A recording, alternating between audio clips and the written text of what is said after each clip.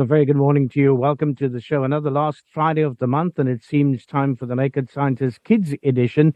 And the lovely kids from Erica Primary joins us this week. And yes, they are exactly the same group who competed in the World Robotics Olympiad and won quite a few prizes. Of their teacher and head of Robotics Club, Vernon Peterson, will guide us. He's on the other side of the line, and we've got Dr. Chris Smith on this side of the line. And the kids have got some great questions lined up for us this morning. I haven't seen them, but they are excited to be with us this morning. It's the last day of school, so how can a child not be excited on the last day of school? Dr. Chris, a very good morning to you and welcome again. Morning. It's great to be the end of term. I wish I was in that position. I could quite do with a holiday, so I'm very jealous. We always tell children your school years are your best years, and they don't believe you until they enter into the adult world. Vernon Peterson is on the other side at Erica Primary. Vernon, very good morning to you. How is Belhar and Erica Primary this morning? Good morning, Zane. Thank you for having us. We are doing great this morning. That's the only thing I miss about teaching is the fact that there were school holidays and you can sort of put your feet up for a while. Vernon, you've got the kids on that side. First question comes from who, and what is that question? Good morning, I'm Kelsia. I'm 12, turning 13 this year. And my question for you is, why is Pluto not considered a planet? The answer to this one is that Pluto was considered a planet, and then it got downgraded to a dwarf planet. Now, the reason and the rationale behind having a dwarf planet rather than a full-on planet is because Pluto is in a part of our solar system which is called the Kuiper Belt. And this is a massive belt of material which is out on the outer reaches of the solar system. And there are many objects like Pluto out there, as far as we can tell. So to call Pluto a planet would mean we ought to really call all those other objects planets too, which means rather than just 8 planets, we would have 800. So the decision was made to downgrade Pluto to a dwarf planet because that way we could incorporate the other Kuiper Belt objects as they became known.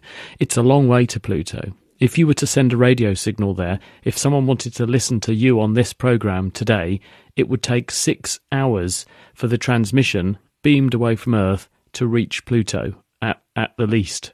And then if someone wanted to answer back and say, here's an answer to your question from Pluto, it would take another 6 hours for their answer to come back. So a 12-hour round trip.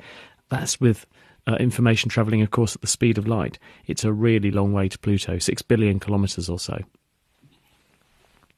There we go, Calcia Jaftis. I hope that answers your question. Our second question is from? Hi, my name is Cole, and my question is, what is the possibility of multiple universes? Hi, Cole. Well, at the moment, we don't know. We know that the universe that we exist in definitely exists because we're all here in it. But whether or not this is the only universe, we don't know.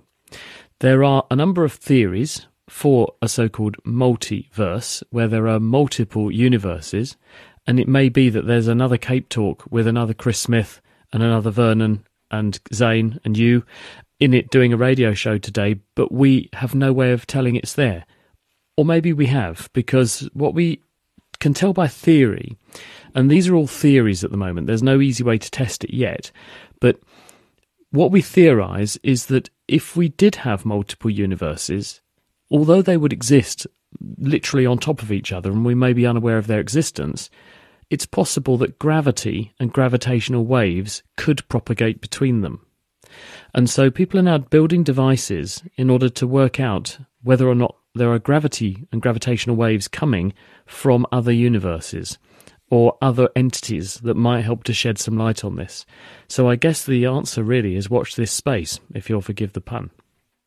Thank you, Dr. Chris. And coming up next is Shantae Jenniker. Shantae, a very good morning to you. And Vernon, the question from Shantae, please. Good morning. My question is, why do birds not get electrocuted when they're standing on electrical wires? Shantae, the answer to this one is that for electricity to flow, it needs to go from plus to minus. In other words, you need to have a high potential, which is the plus, conventionally, and then the minus is where the electricity needs to get to. If you don't complete the circuit in that way, then there is no so-called potential difference between you and the electricity. So you've got to be part of the circuit. Now, a bird that flutters down and lands on a wire is merely connecting itself to one part of the circuit. It is not completing the circuit. If the bird had very long legs, like a flamingo or something, and it kept one leg on the ground and one on the wire, now there is a difference because there is a circuit there between the wire at high potential and the ground at very low potential, and the electricity wants to go from high to low. So it would go through the bird. So you could do the same, but please don't do it. You could hang on to a wire, and as long as you did not touch the ground, you would be absolutely fine. A bird can do the same.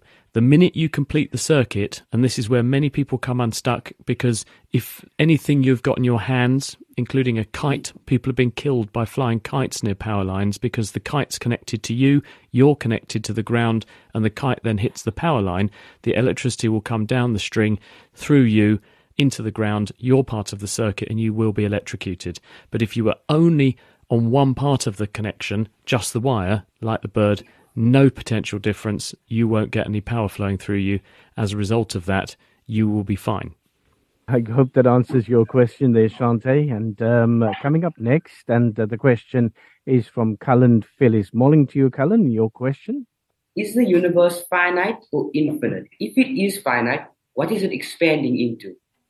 Cullen. Well, this is the massive question that we just can't answer. We have an idea of how old the universe is, and we get that information because we can see radiation that was produced from the very beginnings of the universe, and we can work out how stretched out the light in that radiation is, and that tells us how much space has stretched in the meantime, and that tells us the age of the universe. We can estimate the universe to be about 13.8 billion years. But the universe hasn't always grown at a static rate. It grew very, very fast in the first fractions of a second of its existence. Then it slowed down for about 6 billion years, but continued to grow. And then after 6 billion years, it began to grow increasingly quickly. And the universe is getting bigger all the time. And the more time we let go, or goes past, the faster it grows. So the faster it goes, the faster it grows. We don't know exactly why this is happening. We don't know where it will end. Will the universe reach a certain point and then begin to contract again? Or physicists favour the theory that actually what will happen is the universe will continue to grow now, and it will grow at an increasing rate. And this is because as more universe is made, it seems to make more of this entity called dark energy, which has the effect of pushing the universe apart even faster. So it looks like it's a runaway effect, where the older the universe gets, the faster it grows, and therefore the bigger it gets. As far as we know, this will continue to happen into the future. And so therefore you could argue that the universe is going to be infinitely big. There are some parts of the universe that are so far away, we can't get to them and we can't see them. But if you could magically get to the edge of the universe, you would see the universe growing away from you faster than you could keep up with it. So to all intents and purposes, the universe is infinite. This morning we are chatting to the children at Erika Primary. Up next is Ali Bully. Good morning to you, Ali. And your question for Dr. Chris this morning? Morning, and my question is, what is the actual measurement of a light year?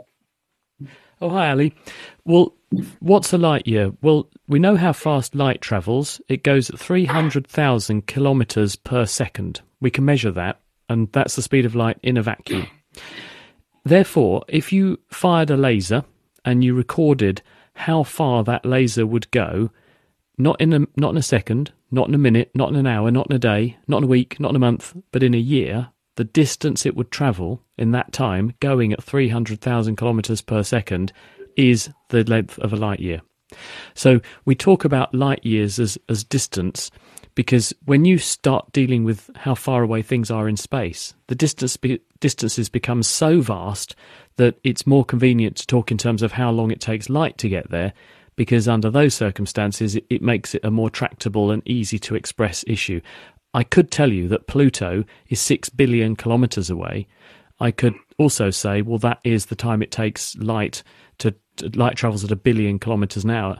So therefore, it's about 6 hours to get to Pluto. So it's a convenient way of making the universe a bit more tractable for us.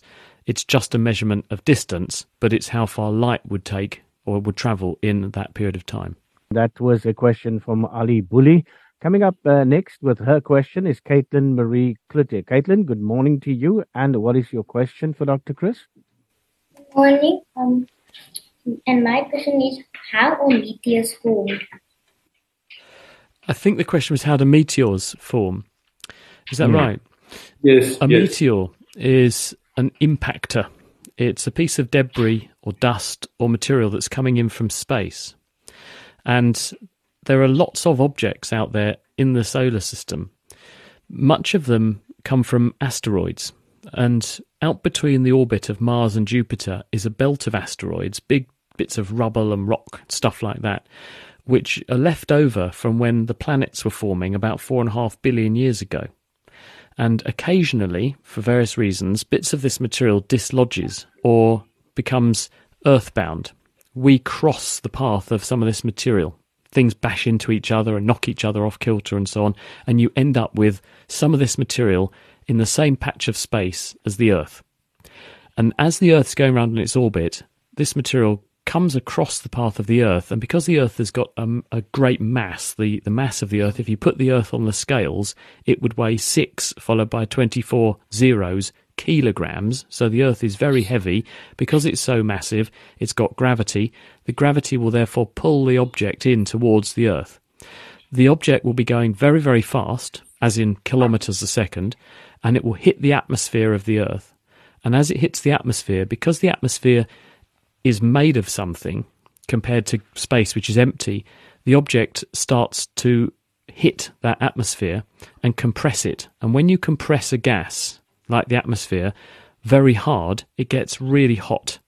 And so as the object comes in through the Earth's atmosphere and compresses the atmosphere, it heats up the gas directly in front of itself, and that makes the gas or atmosphere glow, and so you see a shooting star. And depending upon how big the object is, some of them make it right down to the ground, and sometimes they land, and sometimes they're huge. Sometimes they're very, very small, and the really small ones just burn up and fall to pieces before they get near the ground because they're experiencing such high temperatures as they come down through the Earth's atmosphere. I'm actually sitting here and wondering if we actually have any meteors or remains or sites of meteors in and around South Africa, and it'll be interesting to actually know and to go and visit them. And you almost certainly exactly have. You almost certainly have do. Because South Africa has some of the oldest rocks on Earth. Not all of them. I think that crown goes to Western Australia for the oldest rocks, but South Africa also has some very, very ancient rock. And if you've got ancient rock that hasn't been resurfaced by volcanic activity more recently, then you will have sites of meteor impact, meteor craters and so on.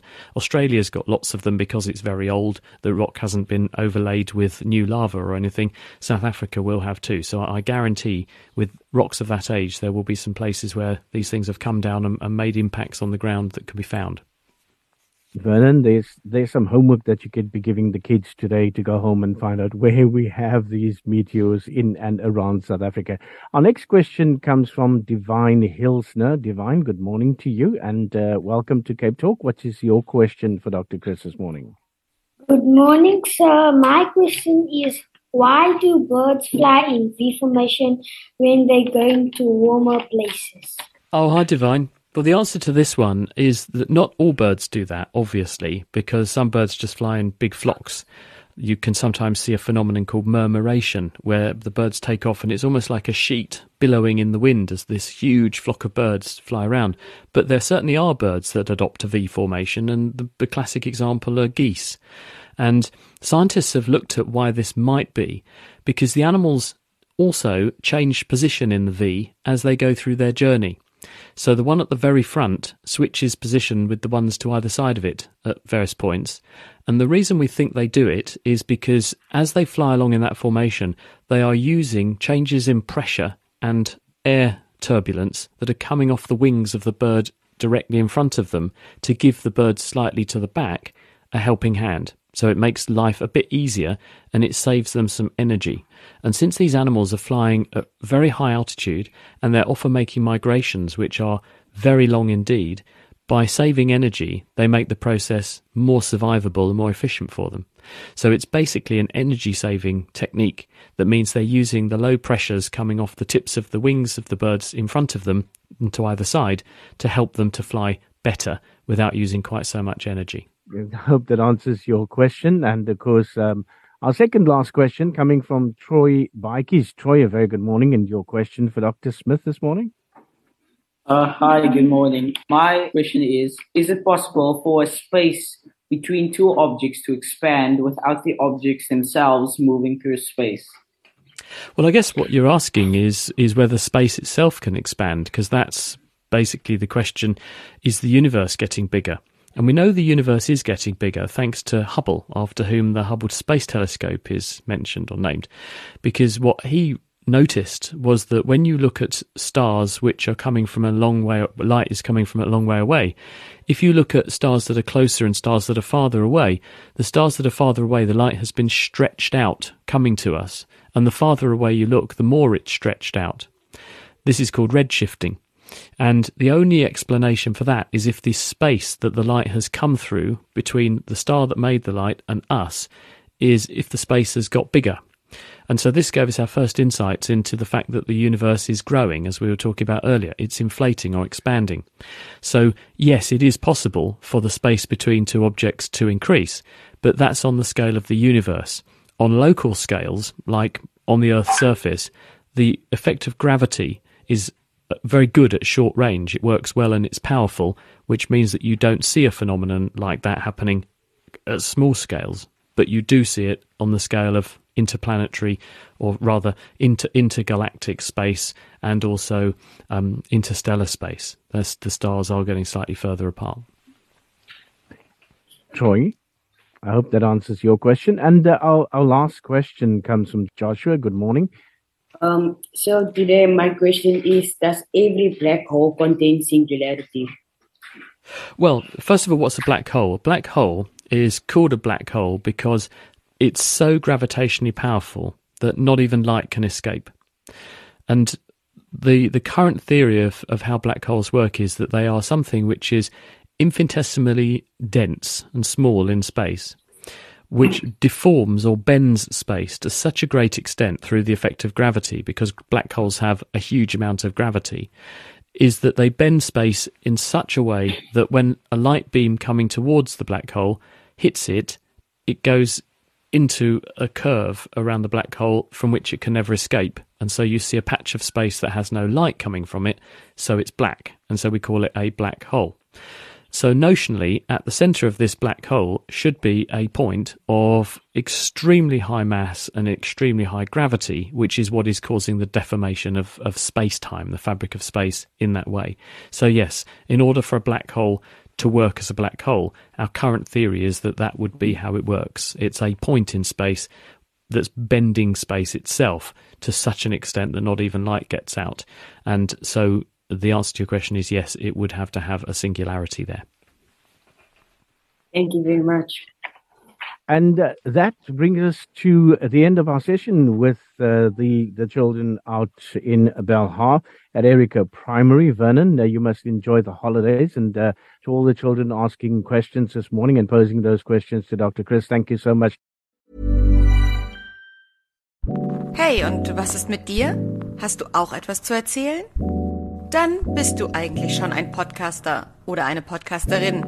Du weißt es nur noch nicht. Egal, ob du dich einfach gern intensiv mit FreundInnen unterhältst, der Welt deine Leidenschaft näher bringen möchtest oder vielleicht auch dein Geschäft ausbauen willst. Das alles kann wertvoller Gesprächsstoff für einen Podcast sein. Mit Acast ist es kinderleicht, deine eigene Show zu starten. Produziere deinen eigenen Podcast, lass dein Publikum wachsen und verdiene auf allen Plattformen bares Geld damit. Geh einfach auf acast.com, um kostenlos durchzustarten.